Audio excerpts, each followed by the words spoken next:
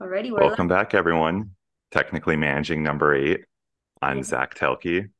And I'm Ramu Murakami. I think that's like the most formal we've been. We like never introduce ourselves We at the never beginning. do. I know. We could just do like a little quick run through. If this is people first time joining, we're product managers at Oracle.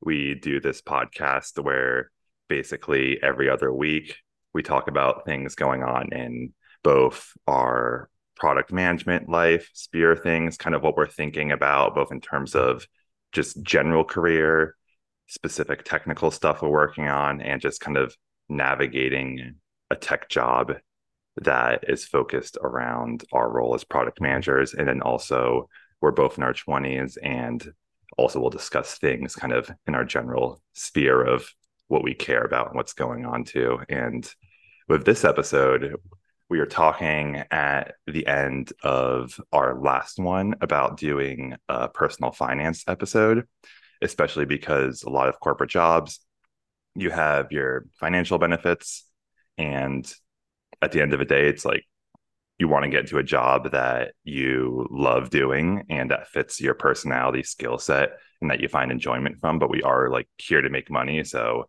being able to talk and discuss and learn about how you can like better manage your finances, how people are thinking about this stuff. I come from a finance major background and my first job was a financial analyst. So I think that's the primer that we're going to use for this conversation. I prepared a lot of notes on this, so I kind of have some runway to go with. Remove, like, stop me at any point because I feel like this is gonna be one of those episodes The where monologue episode. I get in like monologuing just because I'm trying to keep the strain of like thought going. So Yeah. any questions or if you want to interject, just hard stop me because it'll probably be hard for me to stop getting my brain going once I start. Yeah, I think it's a super cool topic because a lot of us don't know much about it. Like when you start a adult job, especially like if you're an international student or you're a first generation college student, a lot of these things, like from different perspectives might be very useful, like getting educated about and understanding what it is. So I think it's gonna be cool. And I also love the contrast of like, like you coming from a financial background and me coming from a I'm new to the US, what the hell is happening you Yeah. point of view. So I think it's gonna be super interesting. And I also feel like talking to other people, there's more people that are not educated about this than there is. So it's a very interesting and important topic, I think. Yeah. And even with my background, it's like this is even before my finance background. Like my dad was a finance major. He was a pilot by career, but like from a young age, like financial principles were something like consistently drilled in my head. So Yep. like even with that and the fact I study finance and I'm like constantly reading about it on my own, I literally have like a pile of books right here if we get to it, which I can reference. Um, One of the things that's like interesting about the topic, which like was something that I always thought about when I was little, is like, why are people always talking about this? Like, you'd think we would get to an answer and kind of move on, like, oh, yeah, this is how you make money, and like go on from there. But the Mm-hmm. thing is, it's like, it's kind of like improving yourself or exercising. There's general principles when it comes to good financial planning and managing your money and like planning out your money goals. But at the end of the day, it is something that you kind of have to like keep reinforcing and focusing on.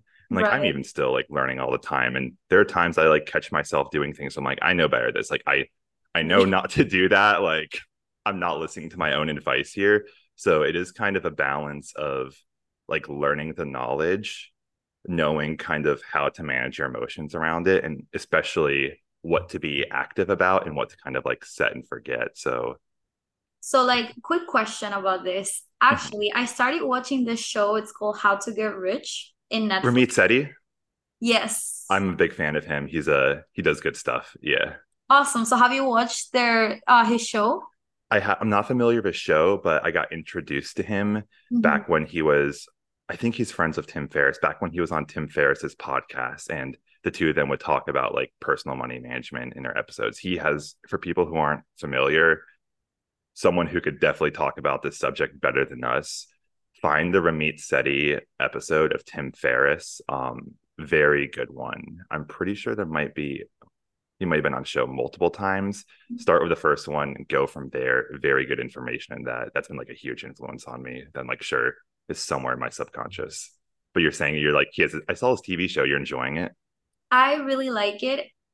First, because he talks a lot about, you know, how people are always like, oh my God, like the first thing that I have to do is buy a house, right? And Mhm. sometimes renting is a good solution for you. You know, it depends on your situation currently. So we always fall in this like social pressure to buy things or like live a certain way when we get a, you know, grown up job and stuff like that. So I really like that. I was very surprised that so many people have been with their partner for so long and they've never spoken about money. So I thought that was like, wow. Like, for example, like my boyfriend and I, we talk about money all the time. And there's people that have been married for years, like 20 years type of thing, you know, and they don't talk about money. They don't know like their like partners' financial spending habits and stuff like that, that I think it's crazy. And I also felt like the fact that there's people with crazy salaries and they're still living paycheck to paycheck. I thought that was also crazy to me. So um I love that show and I've learned a lot from it. Yeah, that's one of the things that I found like most interesting is, and it kind of goes to show why you have to think about this stuff consciously, because it's like not just about the money you have, it's like building wealth. Mindset's a word that I like, but I know it people have different connotations of it. But it really is about mindset, because how you direct the way you think, it's like that's going to determine like you can be making like a third half or whatever, like a fraction of the salary of someone who blows their money. And like I've Mhm. heard like the constant, like there was this one story that I don't remember where I heard it, but basically it's about this like Wall Street investment banker, and he makes like 1.1 mil a year and stuff. And you're like, oh my God, you have so much money, is all stuff. Like the guy was constantly having panic attacks and freaking out about his money because all of it was going towards like keeping up the lifestyle, like wife of expensive Mhm. taste. He has to like eat at certain places, look a certain way, buy certain things, donate money to the right groups and stuff. So like the thing with like wealth generation is having income is definitely helpful, but if you don't know how to like properly deploy that, it's like you can get yourself in really bad situations, and it can be even Right. more like depressing and demotivating if you're like, oh my God, I make a couple $100,000 a year and I still have no money. Like if I can't do that with this amount, like the situation's hopeless. Exactly. Mhm. Yeah. I think also, for example, for college students, I don't know how it is in Boston, but in Tallahassee, we have this like broke college student culture, right? Where, you know, like you go to a bar and you drink like $3 shots, and you might go to like this like Thursday nights in at this club or at this bar because they have like a $10 cover with like the drinks included, you know, unlimited drinks included, that they taste so bad, you know, but it's cheap, you know, so you do that, you know, and then you graduate and you end up with this salary and you're like, oh my God, I'm rich, you know, compared to how you lived in college, you know? So that's a big transition and change, because what you thought, like, for example, back in the day, you might think that $10 is like, oh my God, so expensive, or $20 is so expensive. And now you're making this money and you're like, my $10 are equivalent to $100. I don't know if I'm explaining myself right, you know, No, I but know what you're saying. Yeah. it's like totally different. So then you're like, okay, I'll spend $10 the same way you know, $100 the same way I would spend $10. And then you end up making like dumb decisions, basically, you know? Yeah. And that's why I think it's important for us to talk about it, because you could go like, why listen to us when there are like so many older, more educated like people on Mhm. this topic. And I just think it's about, it kind of goes back to, we've talked about this subject before, but people listen to others who are Mhm. closer to their situation.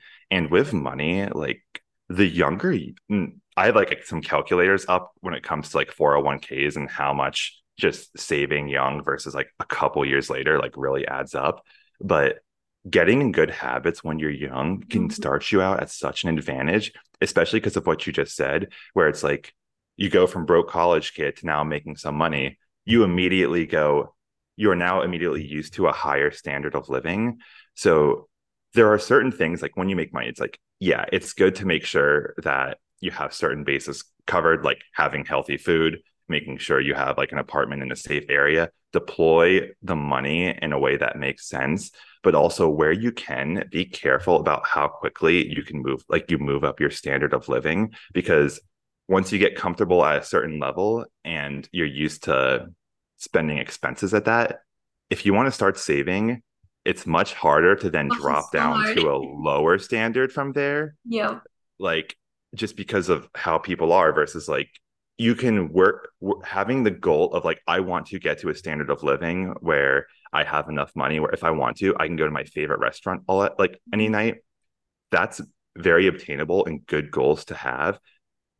Think about your future of like what you want to get to, but where you can kind of keep your discipline now before you get used to those finer tastes, because exactly. that's how stuff gets harder.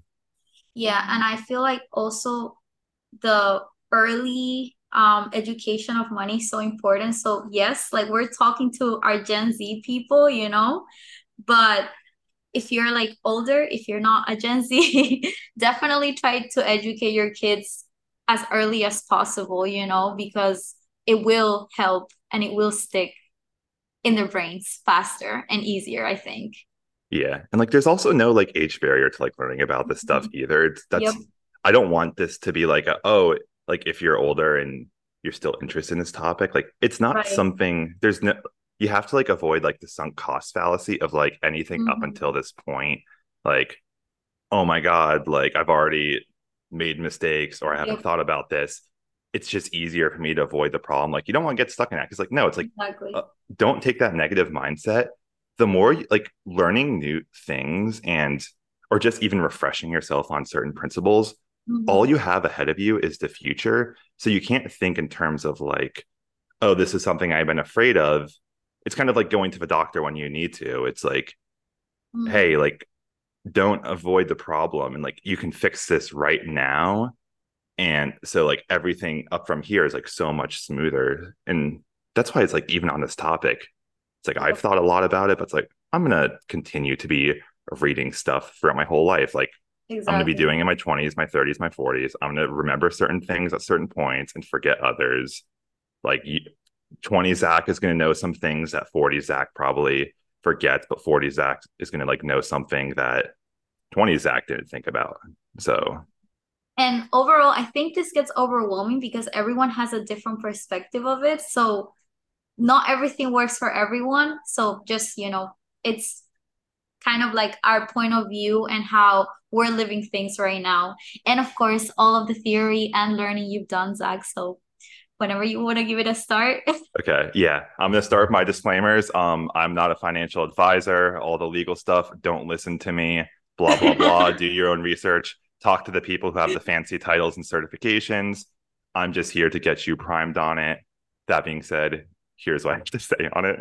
Um, And you know okay, what? Like, I would love to know what you've learned or what you've like read and what actually worked for you about things. I think that's also interesting and important. yeah. So the first thing I want to go over, and like this is kind of like an overview thing. If you want to know about like wealth generation, one of the things that I've been kind of holding myself to as my Bible on this has been his name is Naval Ravikant. He is an investor. He's one of the founders of AngelList, which is a startup investing company. And he was like an early stage investor in like companies such as like Uber, Twitter, Postmates, Stack Overflow. So super accomplished guy. I'll link it in the show notes and on the YouTube. He has a Twitter thread called I have it open, so I need to see how to get rich without getting lucky. This is one of the best collections of wealth generating principles I've like ever seen organized. very good. I've literally like I found it a couple years ago and I've been using it just in my career and everything I've been doing. So like kind of like one of the starting points of like you're only 26, kind of you don't really have much time to show if your theories and what you think about has worked. Like Mm. true to a degree, but also I've been having positive results by focusing on the things I've been focusing on. And if you want a good launching off point, uh Naval's like thread on this, super good. He has like 12 Twitter posts he organized, all with different principles about building wealth. Very much recommend taking a look at that. And to kind of like, I guess, start as a primer on this, and it's a bit of a summary of some of the stuff that Naval talks about, also kind of like mixed with my own personal philosophy on it. The way that I think about money and building wealth is there's like kind of a trinity to it.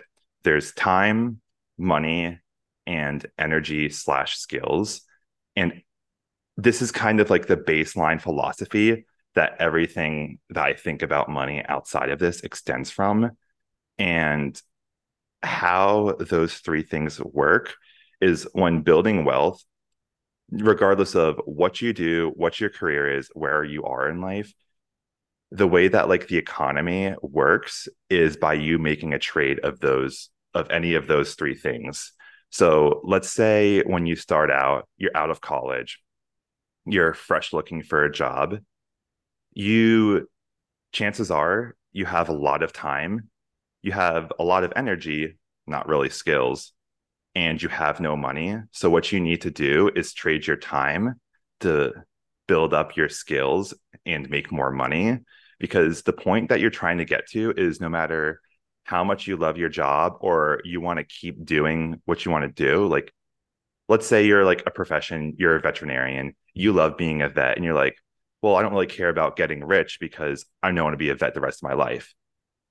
It's still a very great goal to work to get financial independence because then you can make sure your bases are covered no matter what life throws at you. And you have that comfort and ability to have freedom when you need it. And like, for example, going off that, like, you don't know what life will come. Like, maybe stuff gets more expensive and your salary no longer covers your cost of living when you were living comfortably like a couple years ago, and your profession has a pretty hard cap to as far as you go. Building up your own personal wealth so that basically you can choose how to spend your time the way you want to in both your career, personal interests. It just gives you a level of freedom and choice where you're not trapped in any environment you are, even if you want to keep continue doing what you are now. So like the ultimate goal of the way that capitalism works is the house always wins, and who the house is the owners. Now, you can still be an employee and work for a company and be the house. The way you do that is by having your own money and being an owner in terms of like what you invest into. So there's a bunch of different ways to do that. Some might be like starting a side business, others might be like getting into real estate. One of the biggest and easiest ones, because it doesn't require any time on your part if you do it passively, is investing in the stock market. Um, Real estate takes more time to focus on than stocks. Starting a business probably has the most potential upside, but that requires a lot of attention and focus. So there's kind of like levels to this game. Mhm. And ultimately, it's like all about use your time to get more skills. Once you have more skills, then you are a higher value person who can then command more money for their time and skills. As you get more money, deploy that money to make yourself more money. Is there any like things you want to touch on at like that point so far? That's kind of like my first page I have. I got like four of them total. Yeah, no, that what you just said just reminded me of Cash Flow. Have you played that game? It's a board game, or is it just Yeah. like I haven't heard of that? It's a board game created by the writer of Rich Dad Poor Dad. That's And one of the books on my desk. Yeah. Yep, and I actually bought that board game, and I love it because you basically start with a profession where of course you get a salary and you also have your expenses, right? So like your mortgage, credit card debt, student loans, etc., right? Then you kind of pick a dream. So in the board, you'll see dreams like, I don't know, travel around the world, sailing dream or something like that. So there's a bunch of dreams, and you pick which dream you want to accomplish, let's say, or you want to buy, right? And basically it's kind of like Monopoly, but you land in different places. I think it's called, one is market, the other one is like small deals, the other one is big deals and stuff like that.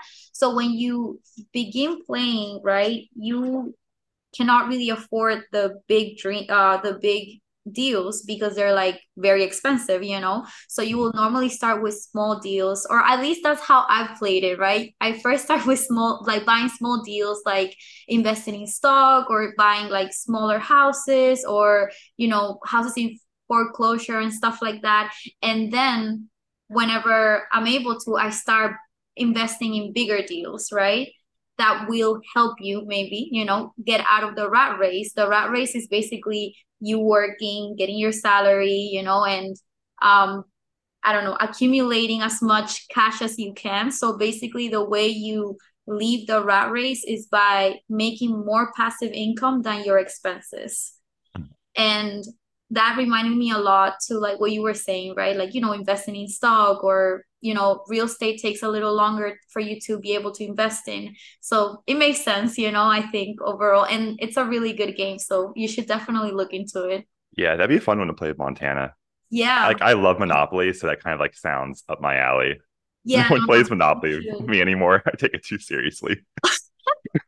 You're like fighting people for the No, property. literally, I will be aggressive. Like I negotiate Monopoly like this is real life. Like because I can't when it comes to my money brain, it's like there's no play. Like It's not a I take it joke. yeah, I take it seriously. Yeah, no, and I think these games are really good for you to actually kind of understand how you psychologically think about money too, you know, Mhm. because it's definitely a psychological thing, you know. That psychological aspect is something that I think can't be understated. And to kind of take a lesson from the game of Monopoly itself, like one of the things that you learn is how basically like once you get rich, it is you have to like F up pretty bad to lose your money. Like it Mhm. is very easy to stay rich once you're rich and keep getting rich because you are taken out of that like rat race, like survival emotional mindset, and you can just deploy your money and like unless you get like greedy or mismanage or get unlucky with bad people you associate with, it's you're pretty much made. And because of that, like especially in the United States, I've been seeing this trend in the past couple years, maybe even call it like a couple decades, where people start to resent some of the facts of like what you'd call late stage capitalism, which is like you do have all of these wealthy people who's kind of like, hey, like I'm working my butt off, and they're like you see this like generational wealth and like especially in the Northeast where I come from, it's like there's Mhm. old money up there. And Mhm. while you can say that some of the opportunity has been taken up Mhm. because of the fact that it's like, yeah, there are more powerful players who kind of monopolize or have an oligarchy around certain industries and areas. It's kind of like, what are the chances that I can do something? But there's always new opportunity out there. And especially with the internet, which is something that like our generation natively understands on a Mhm. level that like even some of the smartest older adults, as much as they do grasp it, they don't grasp it to the level we do because we grew up with it from a very young age and we're one of the, like the first generations to. So it's like you can't, even though there will always be things that you can point at and go, it's unfair that that person has something that I don't. You can't get in that mindset because kind of like how I talked about or how we were talking about earlier, how it's like, oh, you can make all this money. And if you blow it because you don't have the right mindset around it, it's like you won't be wealthy. if you start to resent wealth and look at it as something as like an other has that you don't, you're Mm-hmm. not going to be able to get to a point where you can have that freedom and wealth yourself. And chances are, when you do move to that point where it's like you are building up that wealth and you are financially independent, you'll also realize like a lot of your conceptions about those type of people who do have things, they were misconceptions based on your own kind of like let's say personal trauma. And like maybe it was justified. It's like maybe you grew up in a low income house where money was always such a sore topic because there was so much just negative energy around it. And like that's completely understandable. It's like you don't want to take away people's experiences and what they had to go through to get where they are, because like that is a very real truth. All I'm saying of this point is you have to look at money and wealth as something that it's not, you put the energy into it and it's like a mirror that reflects back what you show. If you look at wealth as something that you build and you have a hopeful and optimistic outlook towards it, when times get hard, you'll be able to think of creative solutions to keep moving forward towards your goal. It's like anything else you do in life. You have to have a positive, optimistic outlook and look at this as a challenge that you can overcome, because as soon as you start looking at the obstacle as something that you're pointing a finger at and going like you're evil, you're the devil, you're spending all your time and energy just focusing on like criticizing that obstacle rather than moving past it. So that's like probably the biggest trap outside of just educating yourself and being diligent and moving forward in your goals. I totally agree. And I think that's just like the poor mind mentality, you know? And it is also very hard to break it. Like, like I come from, my mom was an immigrant, right? She immigrated to Spain to help her family because her family was very poor in Spain, in Colombia, right?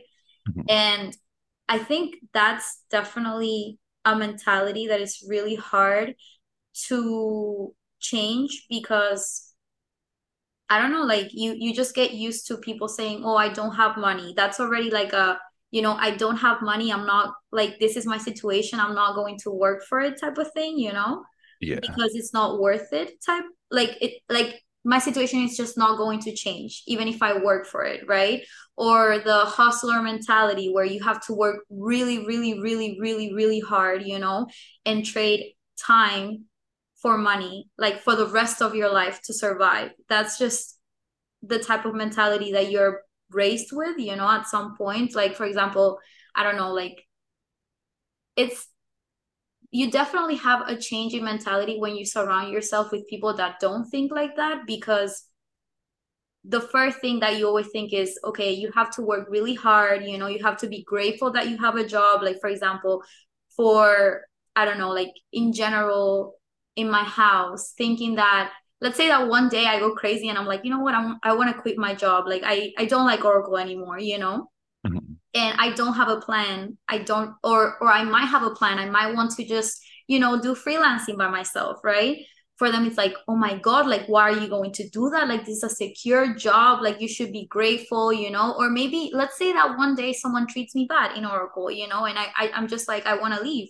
They're like, no, but you should still stay in this job because this is what gives you stability. Like, you shouldn't leave. And it's basically that like poor mentality, of it's better to have something stable than take risks. And we should be like, at least I'm able to survive, at least I'm able to eat, at least I have a home type of thing. So you definitely have to stop being scared of money or making it sound like rich people are bad, for example. I feel like a lot of people also think that, right? Like, oh, they're rich because they did some shady stuff. It's not, yeah, it's like it's not even money too. It's just avoid groupthink, because Mhm. any group that like you associate with, like, look, there are like plenty of groups I associate with. We have our Mhm. own biases. That's just kind Yeah, of part of human definitely. nature, and it amplifies. And you're always going to have this like inside outside thing.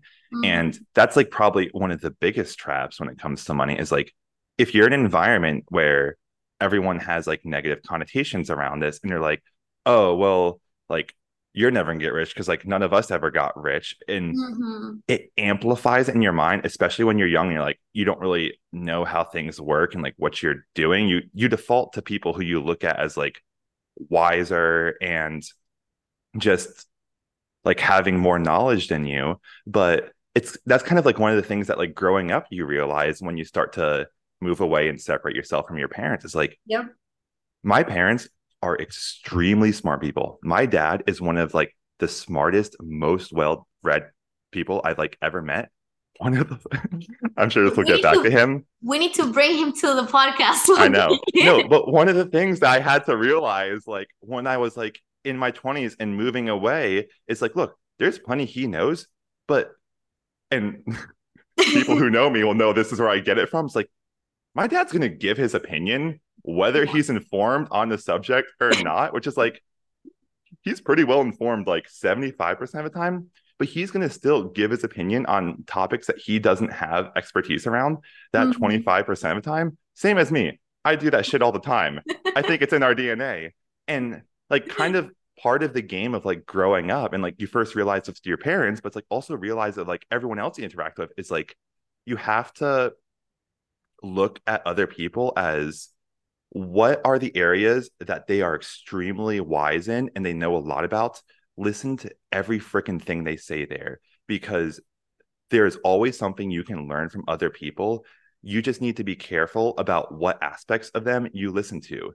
If someone's like giving their advice about a career area or industry that they know nothing about and like it's not theirs, chances are probably don't want to listen to them about. If someone is like rich and has made a lot of money, especially if they're a self-made person, so you know they had to figure it out on their own, listen to them about that. But maybe they're like extremely out of shape and unhealthy and they don't take care of themselves. Be like, okay, I'm not going to listen to you about health advice though. It's like all about using Right. your own personal judgment. And this is where it's like, I think that just you have to take your mind into your own hands and like developing personal judgment is like one of the biggest things where it's like some of the, not some of, all the best ideas that I've ever gotten, I've learned and stolen from other people. Mm-hmm. But I still had to use my personal judgment to know who to extract what from and when.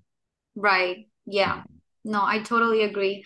Also the like saying kind of like sharing their opinion on like the other 25 that you don't know, that reminded me so much of our training as a solution engineer because you know how they tell you to just basically say we'll get back to you if you don't know an answer.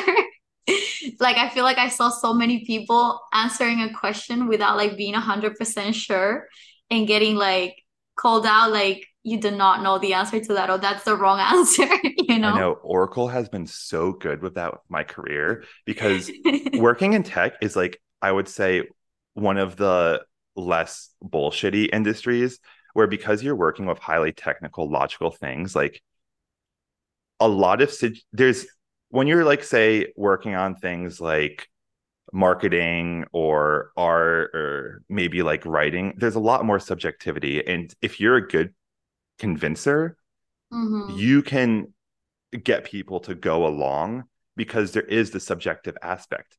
A lot of technical stuff with us being solution engineers and now product managers, we have to say we don't know because I can't make something up and Right. then just convince you that it's true. Because even if I get you to believe it on the call, they're going to go back to their people and someone who's smart and does know something on that subject be like, yeah, that's not true. And then they Then you're go, gonna be a liar. yeah. And then they're like, well, now we can't trust this guy because he like runs his mouth and like doesn't stop when he doesn't know what he's talking about. It's like Yep. that has been something that like this job, I'm really appreciative.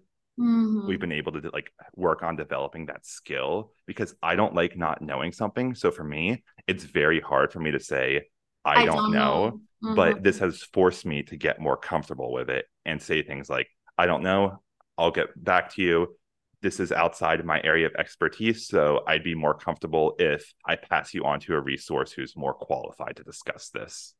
Exactly. Yes. It's Mhm. a great skill to have. And also, like, if you were to say, I'll get back to you on this, definitely get back to that person on that, you know? Yeah. So that's so we went through the first page. The second page is basically so we're on the point where we're talking about it's like, okay, You want to get money and preferably as quick as possible. So then you can start deploying it to build your own wealth and get financial independence.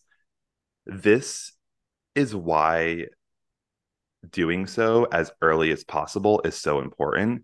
And it's because of something called compound interest. Compound interest is like literally the most powerful force in the world because when you make money, not only are you then making like you say have $100 and you use that $100 on an investment, it makes you $5 in a year. Not only are you now going to say earn another $5 on the next year, but with the original investment you have, but you can deploy that $5. So now not only are you investing $100, you're investing $105. And that $105 might make like you the next year, like, I don't know, like $5.05. So as you invest and make money, and as long as you don't take away from that principle, you can like you keep building this like snowball that gets bigger and bigger. And that's why once you have money, it's hard to lose it unless you do bad actions, is because it continues to multiply. And I'm I can share my screen or just run through it. I'll probably share my screen for this because basically we can talk more about the specifics of it, but I just like set up some basic like investment calculators on like how you can use your 401k. Um, and this is just to show like how big of a deal like compound interest is. So can you see my screen here? Yep. So what I have here is, let's say you're working with the assumption that you're 30 years old and you haven't invested anything into your company's 401k, which is your retirement plan. If at the age of 30, let's say you plan to work another 30 years, you want to retire at 60. And on average, the market more or less returns. If you look at like an index fund of the US stock market, historically, it's more or less 10% a year. There's going to be years where it goes down 30%, years it goes up 50%. It like bounces around. But on average, generally speaking, give a percent or two, the historic data has shown that the US economy, from a stock index standpoint, roughly 10%. Let's use that as our basis.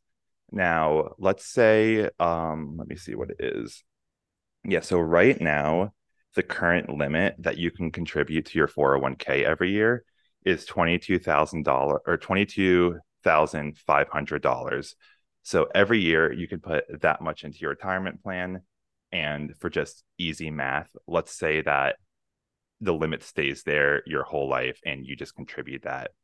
So if you take that $22,500 divided by 12 months, that's $1,875 of a monthly contribution. So let's say every month out of your paycheck, you put that 1,875 starting at 30 into your retirement plan. After 10 years or after 30 years of working with, let's say the market does on average 10% a year, this is how much you will have in your retirement if these assumptions hold. You That's would be contributing $675,000 over 30 years. The amount of interest that you would make from that is $3,192,831 for a total balance in your account on retirement of $3,867,831. So that's a lot of money. And before like we stop at that point, I want to show you how much that this multiplies if you just start a couple years earlier. So mm-hmm. you might look at this and go like, okay, that's a lot of money, but this is why like the earlier you start and the more time you let your money like just fester, grow, it's like exponential growth. So let's say all the same things that happen, except you're starting at 25 instead of 30. So you have an extra 5 years on the beginning. Still same assumptions. You start at 25. you're maxing out your 401k and you're getting that 10, like you're still going to the age of 60. Mhm. So where in the first situation, the interest you made was roughly $3,200,000 Mhm. from just starting 5 years earlier, you almost double the amount of money that you make from that with $5,565,233 in pure interest. If you then go, okay, that's like a lot more, almost double from starting 5 years earlier on the front end. If you say start at 22, if you're able to max out your 401k from when you first start your job, so just even adding 3 more years to the beginning of that, you're looking at $7,705,000 in just interest and a total account of $8,600,000 roughly. That is So insane. that is why it is so important to try to make as much money as early as possible. And one of the first and best investment vehicles that you have, because it's completely hands off, Mhm. is your 401k, where it's like, if you just diligently do that from when you first start working and nothing else, you have your like retirement covered. You can pay for all your kids' college. Like you are set. And that's just from maxing out a retirement account. So just like it's a multitude of factors. So it's not just like the way that like it works isn't just like, oh, it's just like a couple more years of money. It's like, no, because this is like an exponential compounding. That's why the early years are so important because of like what you see of just how it multiplies the money more like that small nest egg. I feel like also during your earlier years, you probably not everyone, but probably you don't have children, you know? Mhm. You don't have a mortgage yet, you know, or you might, but you're not paying you basically your expenses are not as big as when you get older sometimes, and you have kids and you start a family and they go to school and all this stuff. So it is easier to put more towards your 401k when you're younger than when you are older. Yeah. I don't know. I'm not like old yet, so Mhm. but that's what I'm assuming, right? And it also goes back to what we were talking about at like learning to live at certain levels of Mhm. just expenses where like for me, my first year out of work, I wasn't able to financially afford to max out my 401k. I got pretty Mhm. close. I think I've been maxing it out for the past couple of years every year. So let's call it like a year and a half. I wasn't able to, but I've been doing it since. I plan Mhm. on keep doing it until the end of my career and I Right. don't touch it. So I am used to living Mm-hmm. at an income level where I don't even think about this money. That's the great thing about what like companies can do. When Oracle goes in and runs my salary because I allocated it on the portal, it just takes the money out. So it doesn't even hit my bank account. I don't think about it. I don't look at it as my money. It's out of sight, out of mind. And that's what I was talking about, like, or I was alluding to a little bit earlier on passive investing, where one of the biggest things and advantages of passive investing is you take away all the emotions because you're not trying to actively make decisions on things. You're not Mm-hmm. wasting your time and energy. And when the market goes down, you're not getting cold feet and be like, oh, what if something happens? I need to take it out. And when stuff is going great, you're not like also making any like rash decisions. You're looking at this as something where I can't touch this for at least another like 30 so years of my life. It Mm-hmm. will go up at times, it will go down. That's not my problem. I'm making the assumption that I will be fine and I'll worry about more as I get closer to retirement. Exactly. So do you like save apart from this, or how do you manage that? Yeah, so I do try to save apart from this. I've mentioned it on like other episodes a couple times. Honestly, just of like my personal scenario, Mm-hmm. because my just to kind of like run through a quick like recap.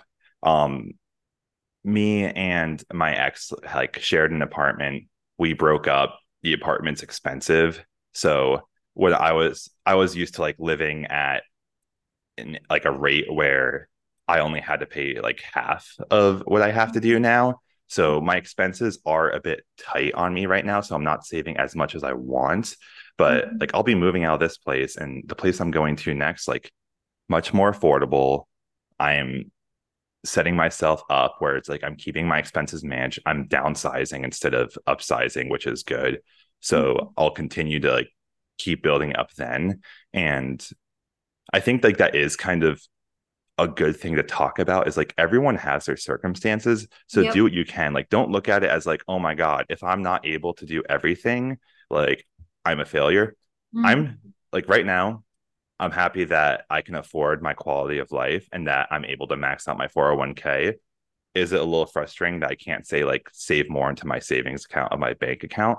It is for me Mhm. personally because I'm hard on myself, but Mhm. also it's like I'm working towards a plan that will let me save more and like keep that in I just I guess just like my general mindset. So I think like that's something that's like good to keep in mind too is just Yep. work towards your goals and don't beat yourself up about where you get now, like where you are now, because you can get to a more secure financial place if Mhm. you just focus and like hold yourself to like what you're trying to work towards.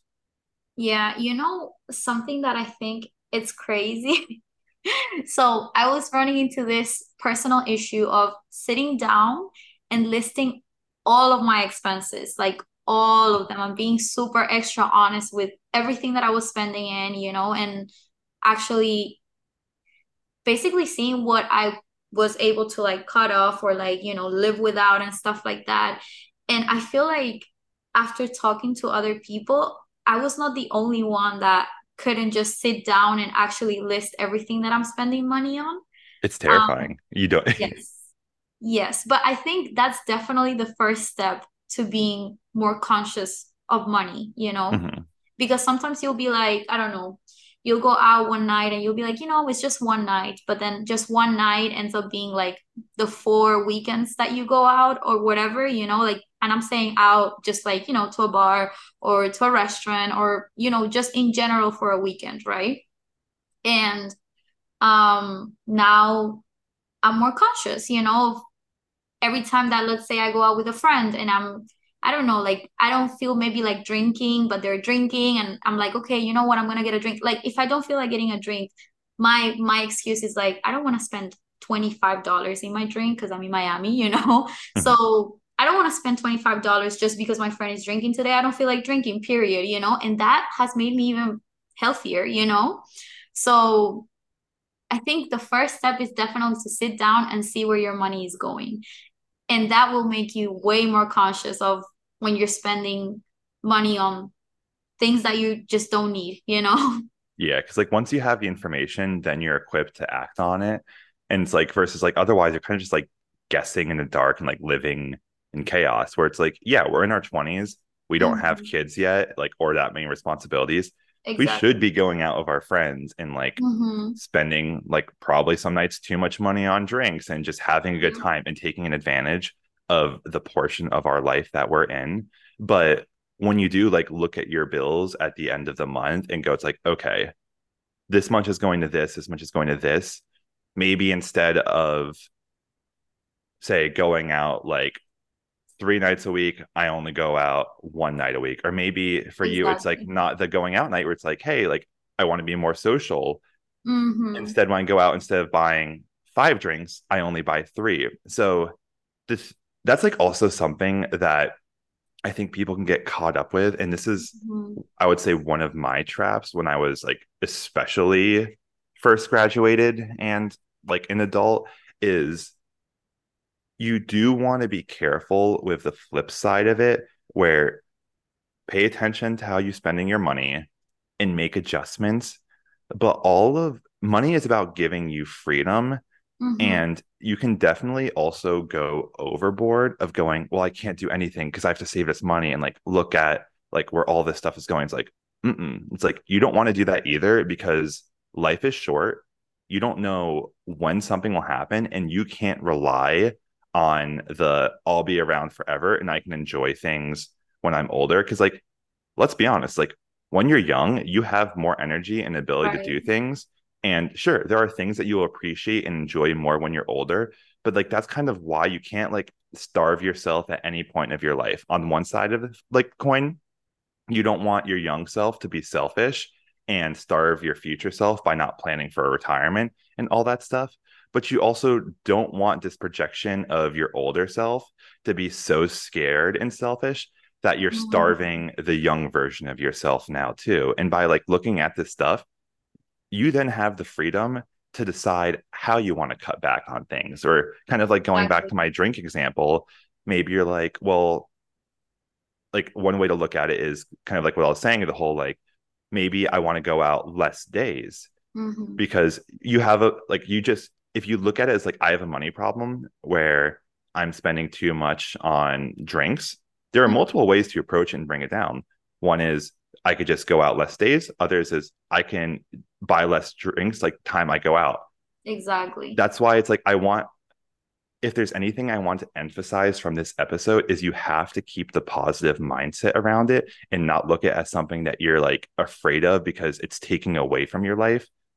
By just looking at your problems objectively, you can realize there's multiple ways that you can solve it that fits your personality, lifestyle, and what you value Exactly. and what you're looking to like do with your life. Yep. Totally agree. Drops mic right now. I feel like, for example, now, because I think part of like when we go out is more of like, yeah, socializing and stuff. Sometimes I just call my friends over, they come to my house and we chill at home, Yeah. and we buy drinks, like we buy, we get some wine or, whatever, and we just drink at home if we want to drink. But you don't have to give up your lifestyle for you to be happy, and still, I don't know, spend social quality time. Or, for example, my biggest problem is eating. Okay. Like I love eating good food, Mhm. but now instead of going every weekend to like a super expensive restaurant, I'll go maybe once a month. So yeah, just find your balance. Yeah. So another question that I have for you, Roth or 401k? Okay. And please give us definitions because I'm terrible at that. Yeah. So I'm glad you mentioned that because that's something I want to get into. So with your 401k, and there's a couple other aspects I want to get into of this. Like this is just, I would say the first part and probably like the biggest is whether it's your 401k or what's it called? Your IRA. IRA is when you're self-employed. Most people are Oh, going to be familiar with 401k because that's like your corporate company retirement plan. They're both I'm is not it? this is where I do like financial. I'm not a financial advisor, but Mhm. if you want my quick and dirty, they're both pretty much the same thing. Like I'm Mhm. pretty sure they're exactly the same thing, other than just like one's for your employer, one's for if you're a business owner, self-employed, or whatever. Again, fact check stuff before you make things. That's Mhm. pretty much the general strokes. But were you going to say something before I go into the difference?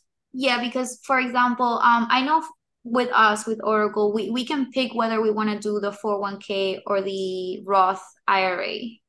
It's I believe it's you can choose whether you want to do a traditional 401k or a Roth Yes, yes, 401k. yes, Yeah, yes. those are the two Correct. terms. I, Yeah. I know what you're talking about.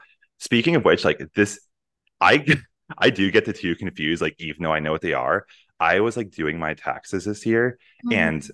I literally like got the two terms mixed up in my head, even though like I know what they mean so Yeah. well. And I'm like looking at like my taxes, I'm like, why do they look so messed up? Like before I was like hitting submit, I'm like, oh, I was filling out fields in the IRA section, not the 401k section. Because I'm like, Hmm. oh, I just like saw the word Roth. I'm like, oh yeah, Roth IRA. I thought it was 401k. I'm like, oh no, Not the I right. don't do the IRA. It's the 401k.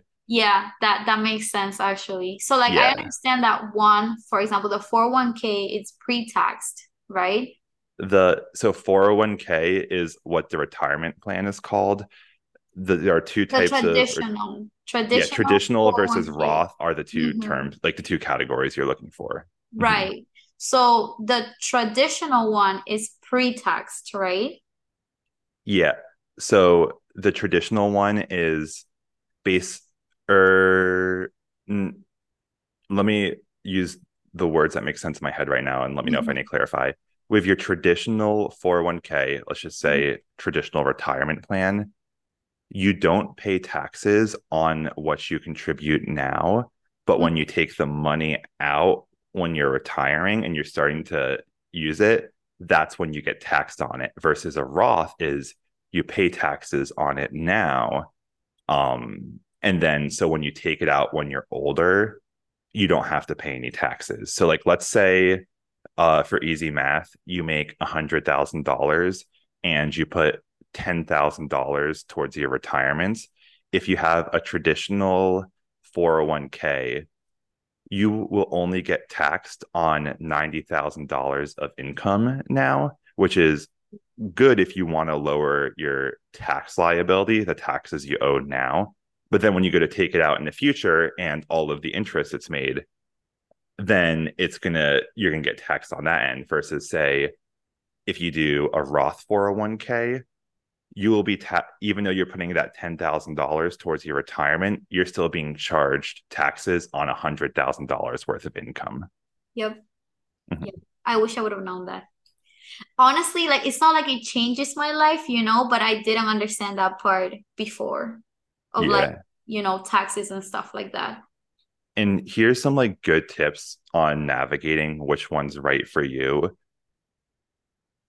Generally, and I will always be, I mean, there might be a tipping point where tax maneuvering, maybe sometime in the future when I'm contributing, like when I'm older, like let's say close to retirement, it's worth switching. But just for basic, easy concepts, Roth, using a Roth for whether it's your 401k or IRA, whatever your situation, Mm-hmm. that is generally better, especially if you're starting young, because you're operating on the assumption I'm at the beginning of my career in an entry level position.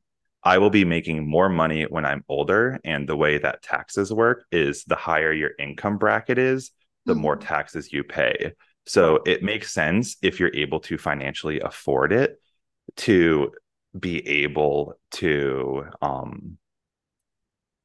put like to be able to pay the taxes now. So that way, all that money grows tax free. And then when you go to take the money out of your retirement account, you don't have to pay any taxes. If you were to say just invest in the stock market on your own and you like make all this money, you have to pay taxes on that when you take it out. That's one of the beautiful things on a retirement account is like you don't you can avoid either in the putting the money in or the taking money out a tax liability on it. Mm-hmm.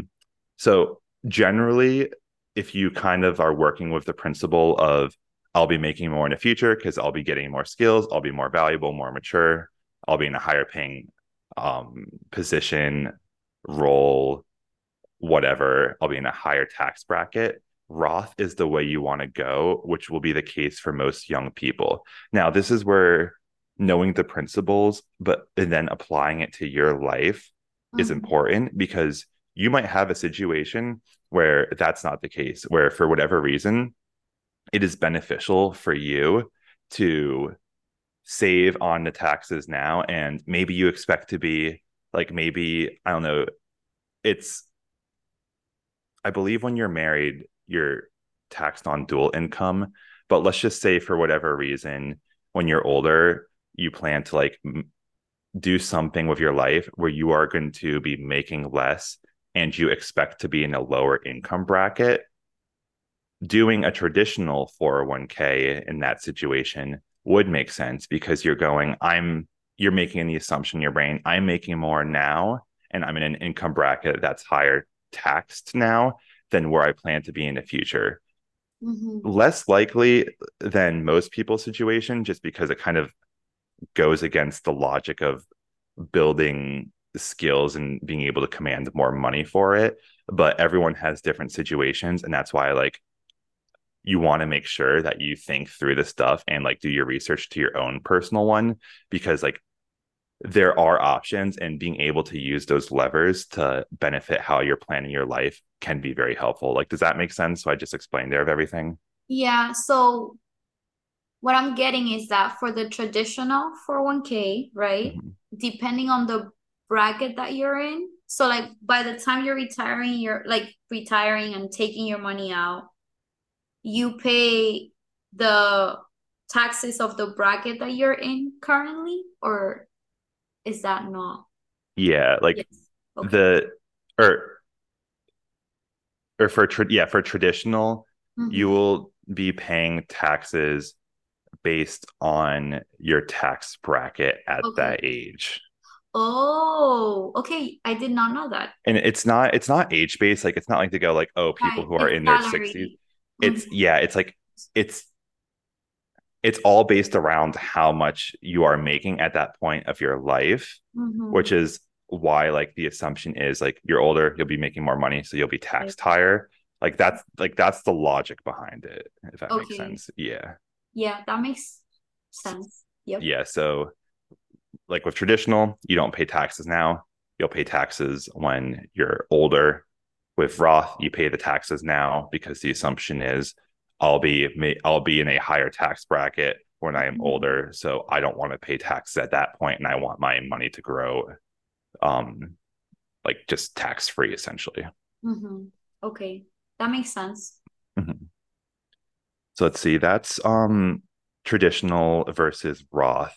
One of the other big things, and I feel like this is something that not a lot of people glaze over, is with your 401k, companies will also they have like matching policies, a lot of them do.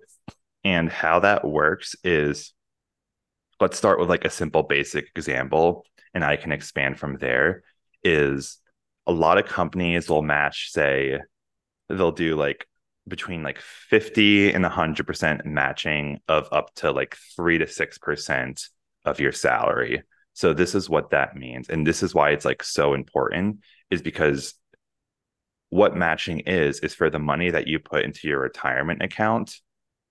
Your company will also put in money too.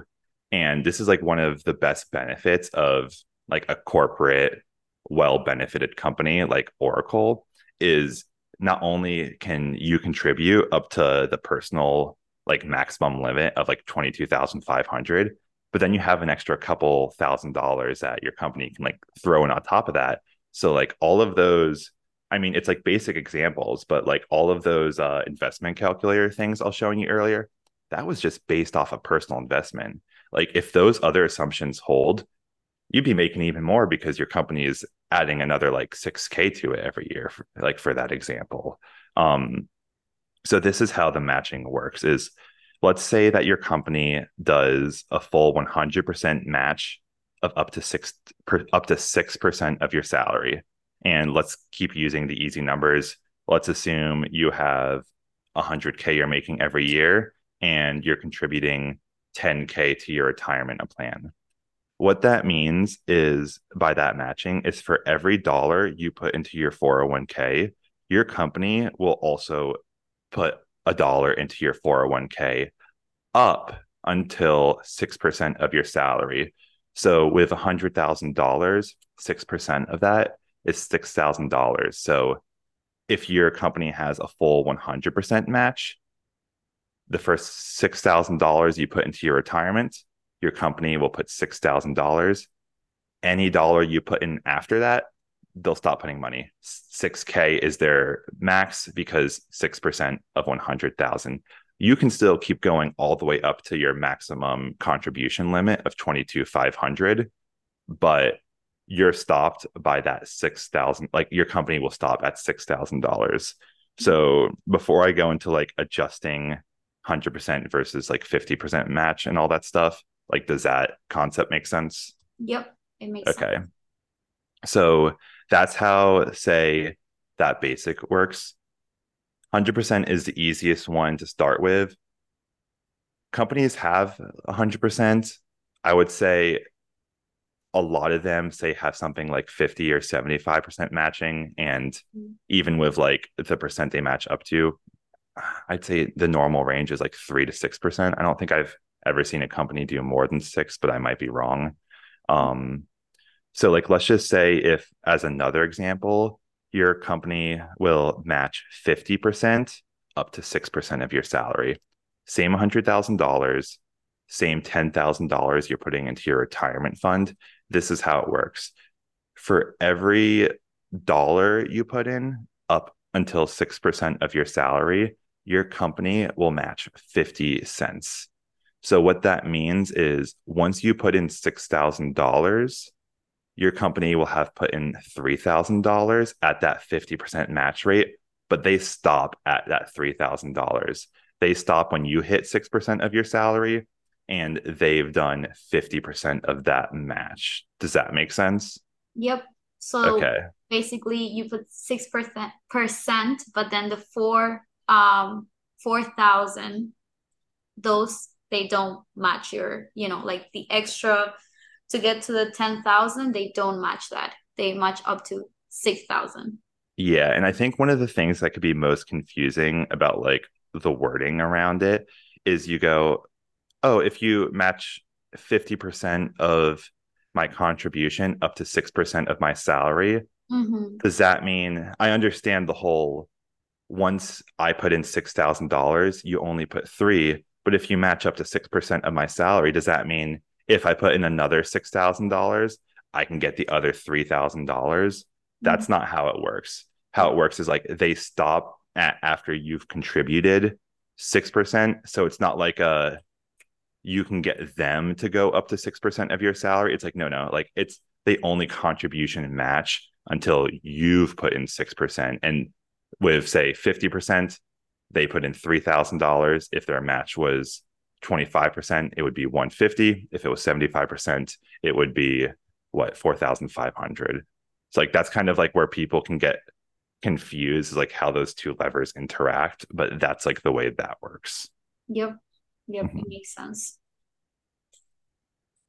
So that's that. And let's see what else we got. Yeah. So the last thing I want to talk about on this topic is the different kinds of funds that you can do with your like 401k and just retirement funds, because I think this is where people like don't know what to do and they go like, oh, I'll just go with whatever like looks the best, has like the best marketing, or maybe like I'll just defer to a financial advisor. Mm-hmm. And this gets into my personal investment theory, but it is based on sound principles. And just as a reminder, all this stuff is my personal opinion. Everything I've talked about, check my math, do my research, like do your research. I'm pretty sure everything I've said is accurate, but like with money, you always want to triple check because like just even something as simple as a percentage point off can have huge ripples. Like we saw with the investment calculator, how like adding 2 years can cause so much of a money difference. And with percentages, like that stuff multiplies. It's why you have to be very tedious. Mm-hmm. But this is my theory on what investment fund to choose with your retirement. I am of the philosophy, based on all the evidence, that you can't predict the market. And even if you were really smart and a Warren Buffett type, where it's like you're very good at value analysis of a company, there's a reason I got out of finance. I don't want to sit around all day analyzing companies. I have other things that would probably, I can guarantee that I will make money on versus spending all my time working on something where I can still be wrong and lose a ton of money. So for me, I've kind of made the personal, when it comes to the stock market, choice of like, I'm going to assume I can't beat the market. And I know based on historical data, there's Mm-hmm. only like, let's call them, the number varies, but like, let's call it there's only like five people who've like beat the market in their life. And Warren Buffett is like one of those people. You're chances are you're not going to be Warren Buffett, and you don't need our financial advice if you are, because you're already making like literally hundreds of millions. There's a reason why like the really good investment types like make so much money. But this is like the thing with funds is there's this thing called alpha, and alpha is what every single investment fund will try to market to you as the reason why you shouldn't get an index fund and you should let them actively manage your money. um For just a quick example, an index fund, which is my favorite type of investing, what that means is basically you can choose to do an international index fund, a US index fund. Let's start with US because it's easier. A US index fund basically looks at the market of all publicly traded companies, basically companies you can buy public stock of, and go rather than I'm going to pick the winners and losers of what I think it is. I'm just going to bet that the market, I'm going to believe in the market in the long run, and the US and global economy will grow over time. Sure, it'll go down in the short term, but in the long run, human progress, we tend to move forward. That's how we work, human nature wise. So by doing an index fund rather than buying specific companies, you are buying a, let's say you're putting like $10,000 in an index fund. That $10,000 is then like split amongst buying like a very tiny piece of every single company in the public stock market based as a percentage of what that company's market cap is, like basically like its value and stuff. So the benefit of an index fund is basically like kind of how I was talking about, where generally the market over history, roughly 10% return, rather than trying to outplay the market and think you can do better, which sometimes you can in the short term, you almost never can in the long term. You're just going, I want to invest in the market itself. It's extremely diversified, so you don't have to worry about like one company like tanking and you losing all your money. That's the problem with trying to pick winners and losers. And here is the biggest kicker with index funds, because they're passively managed and the work for the financial people who work on like putting together and managing those funds is very minimal. It's a very simple equation to just be able to deploy this money, divvy it up like amongst all these companies, blah, blah, blah. Like that's your basket index fund. Index funds have the lowest fees of any funds out there. Because let's just say, for example, you give one of these financial like managers the benefit of the doubt, who are like, oh, we can outperform the market. We have this new strategy, blah, blah, blah. It works. Even if they are right, they're going to want more money because of all the smart people that they have hired to basically find out this winning strategy. Because it takes a lot of brilliant people. And I'll get to this point in a second, but like at the asides, like you still can't, you're not God. Like you don't know what's going to happen in the future. Like that's like the biggest human like fault fallacy. Mm-hmm. But they're still going to ask for a higher fee. And these fees can be very expensive, where it's like you look at it and you're like, oh, the fee is like only 1 or 2%. Like 2% is nothing. It's like, with compound interest, like you saw how much money that if you took like 2% of the like, let's just say like the 7 million that you made in interest over your lifetime, like what's that math? I'll do it really quick.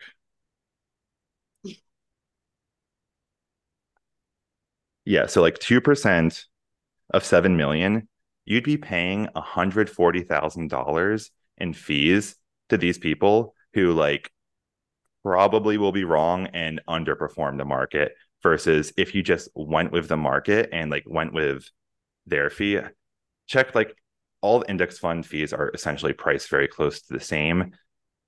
This isn't the exact number, but it's like roughly the ballpark, where if like a strong actively managed fund might be like, I don't know, like 1 or 2%.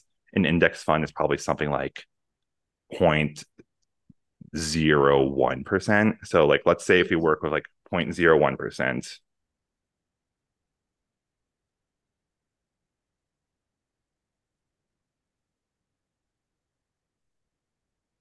this is where I hope I'm putting it in my calculator right.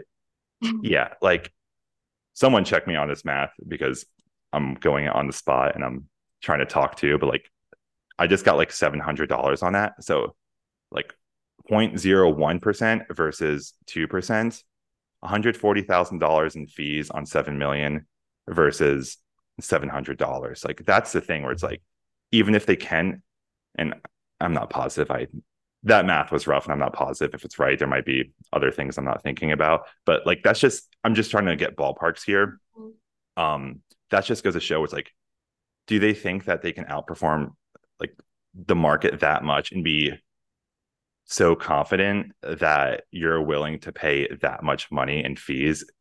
Like that's not that's not something I'm willing to put my money on. And even if say they have a good run of like 3 to 5 years, we're talking retirement accounts. Like you're talking like multiple decades of investing. And I would rather just ride the market than try to like pick and choose players, both in terms of individual stocks and just active managers, as they're called. I think it's a good point, honestly. And Mhm. yeah, like you just go back to like, decimals and points, like percentages make a really big difference. Okay, I'm pretty sure I did do that math right. I was just checking. I'm a little scared because I don't want to say anything wrong on this one because it is money. But Right. regardless, like you get the principles I'm saying. But Mhm. yeah, so that's with index funds. Like the big selling point where it's like always look at the fees because that's like one of those things in the fine print that's hard to see and it's like probably the most important. And like if you look, you'll be like, oh, if I look at the list of available funds for my company, um, you'll see that like index funds are the lowest. Some of the more actively managed ones are higher. Mhm. And I I don't think I think there are some pure index funds. Just to kind of say what I do for mine, because I don't mind, is I do the Vanguard Target Retirement Fund.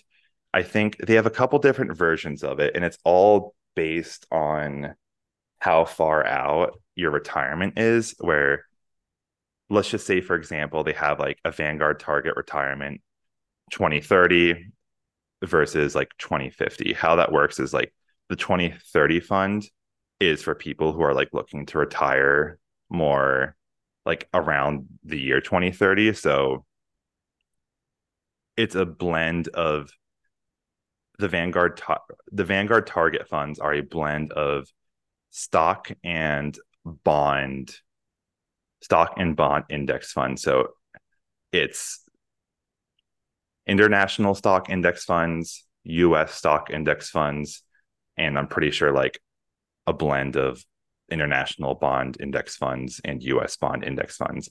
I'm in the Vanguard target retirement, whatever the highest number out you can be, because I want to be the most aggressive I can with the index fund. And basically, like the main difference between the two is the higher out you are, the more heavily allocated you are towards stocks versus bonds. A quick breakdown of the two is stocks is ownership in a company versus bonds is owning the debt of a company. Mhm. I haven't been paying attention to the bond market in the past couple of years to know like the profitability or like whatever. So if you're interested in bonds, do your research. That's not something I've been paying attention to, but the general principle of bonds is with stocks because you have ownership, like equity, you have a potential to make more money because you are a quote unquote partial owner of the company. Um, the thing with stocks is they're more volatile in principle. The way the market actually plays out depends on bigger economic conditions, but we're talking like the baseline principle of it than bonds. And the reason bonds are considered safer is because when something happens to a company, the people who own the debt, aka the bonds, get paid first before any of the owners. So, like, let's say you have like this big company that goes under and they sell off all of their assets, all of their intellectual property, etc. The people who hold the bonds, they have, aka the debt. There's different types of bonds, debt.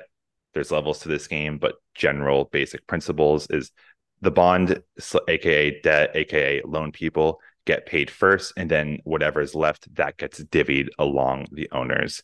So when it comes to retirement accounts, someone like us who we're in our 20s, we can ride out the ups and downs of the stock market. we're not going to be touching our retirement accounts for a couple decades anyway. We want to go more aggressive in the stock index funds because that's where you make the majority of your profit money, aka because you're an owner. My fund, which is still like it's a very high out one, there's still a portion of it just to kind of diversify it further that does have bond funds in it. It's a lower percentage. And as I get closer to retirement, when you don't want to worry about, like, say, the market going up and down more, that's when, say, it might be good to allocate your retirement fund to heavier bonds and lower stocks because you're trying to get more stability with your money as you get closer to taking it out. And with bonds, the value of it's like not gonna drop as drastically. You don't like the last, which is why you like move to that. It's quote unquote more stable because the last thing you want is, like, easy number, you have $1 million in your retirement account and the stock market dips down 30% right before you take out. And you're just like, shoot, I would need to take out my money now because I'm retiring and I had all these things I had planned. I just Mm. lost 30% of my value there. So that's why, like, the general levers are, I prefer index funds because I don't want to try to play the game of guessing whose debt is going to be better than others or which companies are going to outperform others. I have better things to do with my time and I don't want to pay the high fees. So that's why I index. And when it comes to your stock versus your bond allocation, that's why generally the general principles are thinking is high, mostly stock index funds, be aggressive with that. Still keep your bond portion. That's good. I like how the Vanguard Target Fund does that just because it adds more diversification. There's a bunch of complicated financial math on why diversification is good. Just kind of trust me on that you want it. But like it's basically goes down the principle of if one ship fails, you don't lose your entire nest egg kind of thing. But does all that make sense? Like anything you want me to like touch on in that point? No, I think it makes sense. And, like how they always say, whether you want to be more aggressive when you're young and, more secure when you're older. I think everything you explained made it clear, at least for Mm-hmm. me, to understand how it works, and bonds versus stocks in general. And Yeah. I mean, personally, even like outside of like my 401k, I definitely like index funds overall. So I think they're a nice way of also, if you want to kind of, invest on your own, to start with index funds are like a good way for Mm-hmm. sure. And I also, as my caveat, I don't want this to be like oh,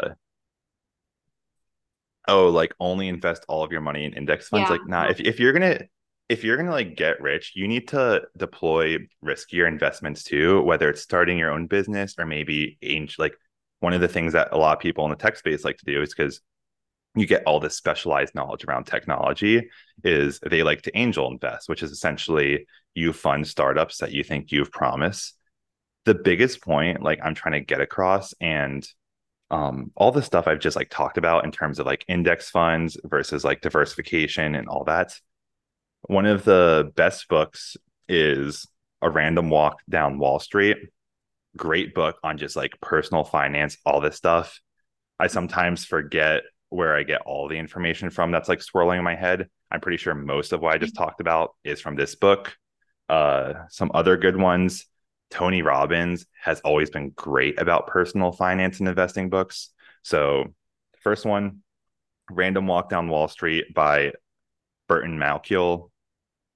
Tony Robbins, I think, has like two or three investment books now. I think he keeps kind of like updating them and improving them. Check which one interests you most. The one I read, which I thought was good like a couple years ago, was Unshakable. That was a decent one. But yeah, so I would say that like one of the things that like wealthy people do is they make sure the majority of their money is in more safe, secure things, like, let's call it your index funds, etc. They might be doing more complicated plays, and there's a reason why hedge funds exist. But that's why I'm kind of like everything I'm saying is with a caveat. Mhm. If you're mega rich, you probably have access to certain like hedge funds and stuff that I don't know. They're doing stuff. There's very smart people who put a lot of money into hedge funds and stuff like that. And there are some very good hedge fund managers that have outperformed the market. We're starting with the assumption if you don't have access to that kind of stuff, and I think they Mhm. know something that the average person doesn't know. Share with And us, please. yeah, so that's one like when I say there's levels to this game, it's like I'm Mm, talking with general knowledge that applies to most people and that we can all act on. But something else that you can act on that is important is you do kind of need your moonshot projects, whether because that's like where you make your like crazy multiples of money. And the importance of like the moonshot projects is that you're careful about how much of your money you deploy to it. A good rule of thumb that people like angel investors, like entrepreneurs, etc., do is put 10% of your capital towards moonshot projects. So if you lose that 10% of your money and it completely fails, you're fine. You still have like your 90% of stuff in your safer things, like your standard investment funds. By having your 10% moonshot projects, that's your chances of like you invest $10,000 in Twitter when it's early stages and it blows up into like a multi-billion dollar company. Like you want to like give yourself the opportunity, whether it's investing in your own personal business or investing in a friend's project or something that you personally believe in. Look for opportunities where you have specified knowledge that can let you go, this is a good opportunity where I'm not going to risk my financial security on it, but I do believe there's a high probability of this succeeding. That's where you can deploy that like extra like 10%, give or take whatever you actually want to do, but that general principle of money towards those kinds of things without compromising the integrity of your financial future. so, can you give a quick definition of moonshot project? Yeah, I would say high risk, high reward.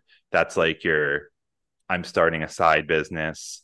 That's your I'm angel investing in an early stage tech startup, something that you have to work with the assumption that you are okay with losing all that money because it's going to be like very boom or bust. It's going to be like this succeeds and I make 100 times my money on it, or I'm going to lose everything kind of thing. It's like generally much more risky, but that's kind of like it's the entrepreneurial sphere.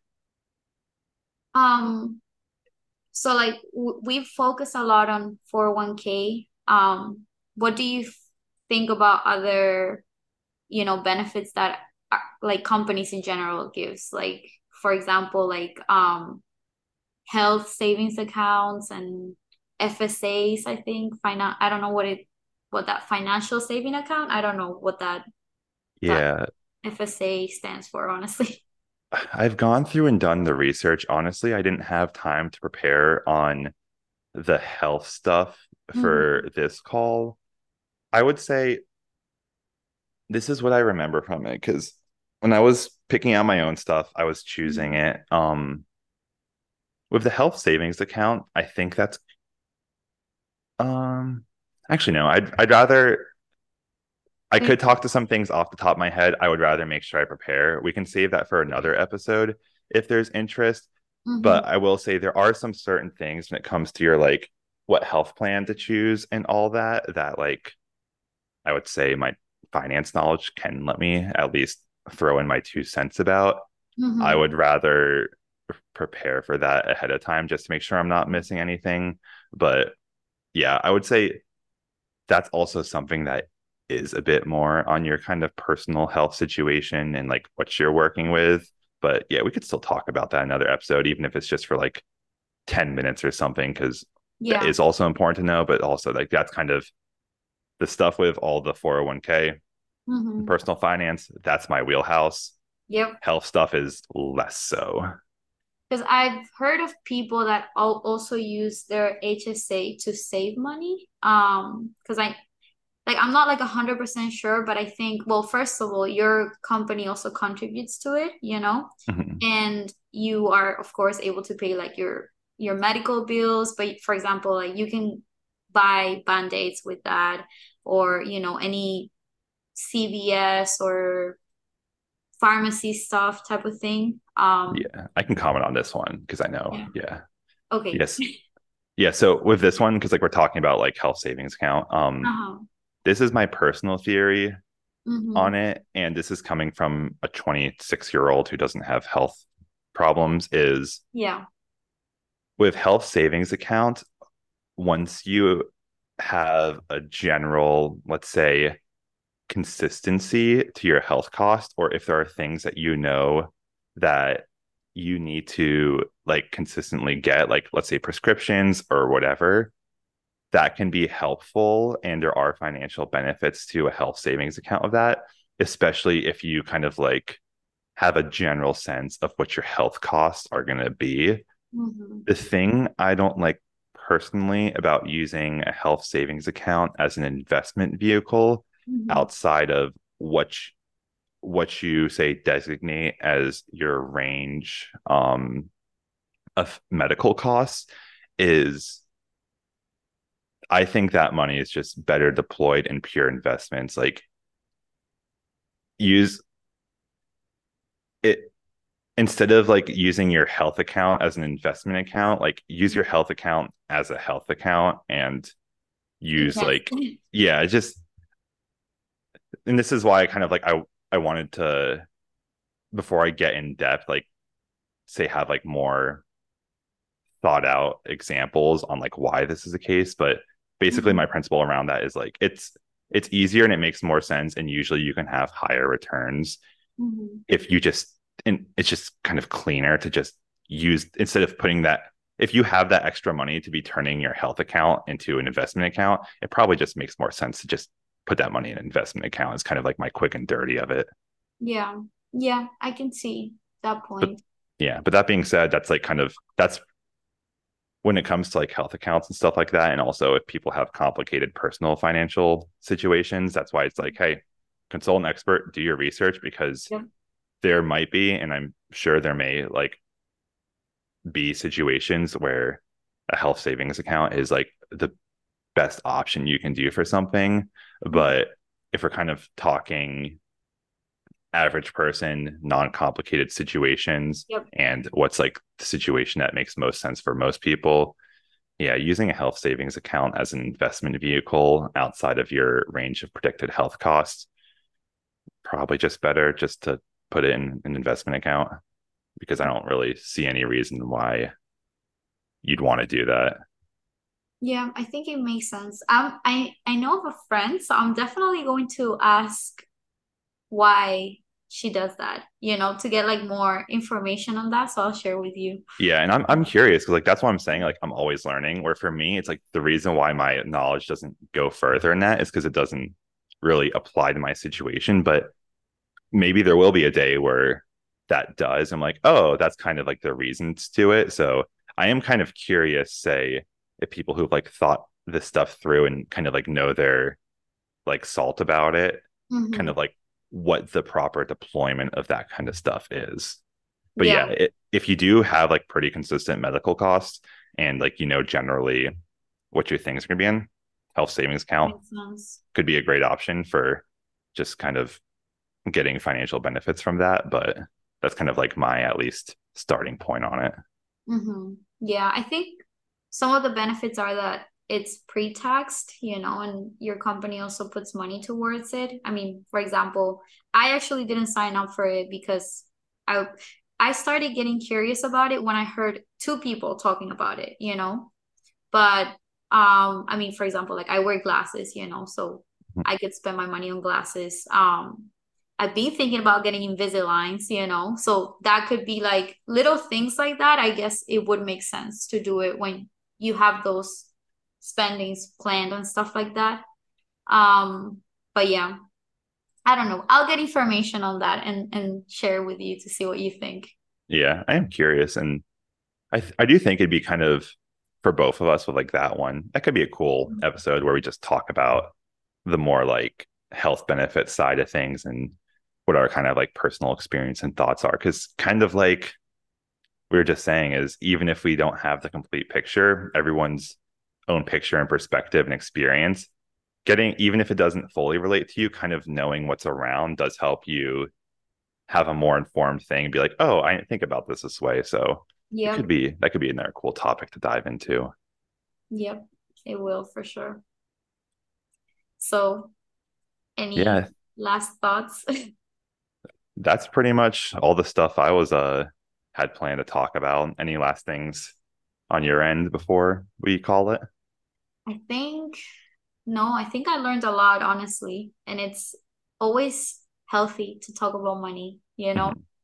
That's the Like, thing is I've you always always learn liked, something. yeah, I've never liked the stigma of not talking about money because I've always grown from it. And like, I understand it's like you want to do it with people that you trust and whatever, but Hmm. it's still kind of like, I don't know, it's there's ways that people can improve their learning just through the process of discussion. Because even if, say, the other person didn't really add anything that you didn't already know, the fact that you're just talking about it brings it back to the top of your mind anyway, and like gets you actively thinking about it and making sure that, like, hey, am I taking care of these things the way that I want to and I like should be doing? Exactly. Yeah. And I feel like also like different perspectives always give you like different ways of seeing things, you know? So you're always learning when you talk about this, right? Like it's a Mhm. constant topic. Definitely like with in my relationship, like we're comfortable talking about money, you know, and it's a we always come up with like a different way of seeing something that makes way more sense than previously, you know. So I think it's a good topic. Definitely talk to your partner about it, talk to your, Yeah. you know, to your parents, to whoever you're able to talk to it about. Like I don't think you should be selective about who you talk to money about, you know, like if you're having like a general conversation, there's always something that you learn. You never know where you'll get like a good nugget from. I agree. Yeah. Exactly. Yeah. Well, thank you so much. This was like, I don't know, finances 101, corporate life, new. Technically managing un unofficial guide to what to do with your money as Yeah, 220 something year olds. exactly. Yeah. And honestly, like in TikTok, because like, okay, so the way I use social media is if I see something that I want to learn about or I find interesting, I try to at least make sure I don't spend my time in just watching like things that don't bring anything into my life, you know? So I'll start following a lot of people that talk about money, for example, or how they budget, or, you know, how I budget with this type of salary, you know? And I love those TikToks because I realize that a lot of people are in my situation, you know, or they're trying to learn about how to get a little healthier with money and stuff like that. They're also in the corporate world and sometimes they don't get to save. Other months they get to save. Other months they have things that, you know, are unexpected and stuff like that. So it's just so healthy to see that it's okay if you're not saving as much as you want to, you know, Uh-huh. and you'll get there. Oh, that just reminded me. Everyone look into shoot, is it I need to check to make sure I say the right term quick. It's one last financial thing, which I'm just going to give people as homework rather than try to explain right now. Okay, everyone look into dollar cost averaging. Do that if you can. It's a good Dollar cost strategy. averaging. Yeah, basically, instead of like say trying to invest your money like maybe month one doing I don't know, investing $200 and month two not doing any, then month three doing 400.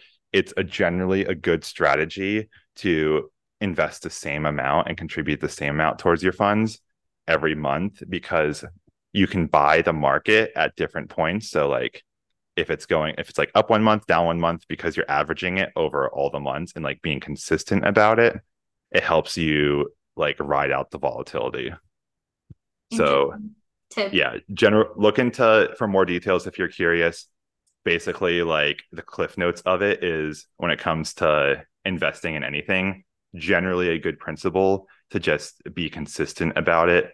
A lot of people do monthly, good rule of thumb for it. Or, I mean, with your paychecks, it will be every paycheck, which is usually every 2 weeks, but Mm, having regular intervals from a financial math standpoint is good for mitigating risk.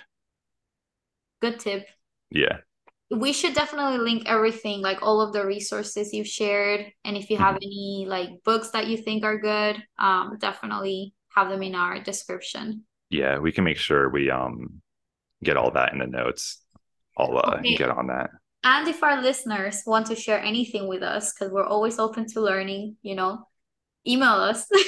Yeah. We'll put our email that is basically technically managing at gmail.com. Yeah, So email us. Also on YouTube, we have the comment yeah, section. Reach out comment. to us, Telky Tech, Mhm. LinkedIn, anywhere. Basically, try to find us and we'll do our best to take a look. Yep, yep. Yeah, so Awesome. that's technically managing number 8. See you all in 2 weeks. Bye, everyone.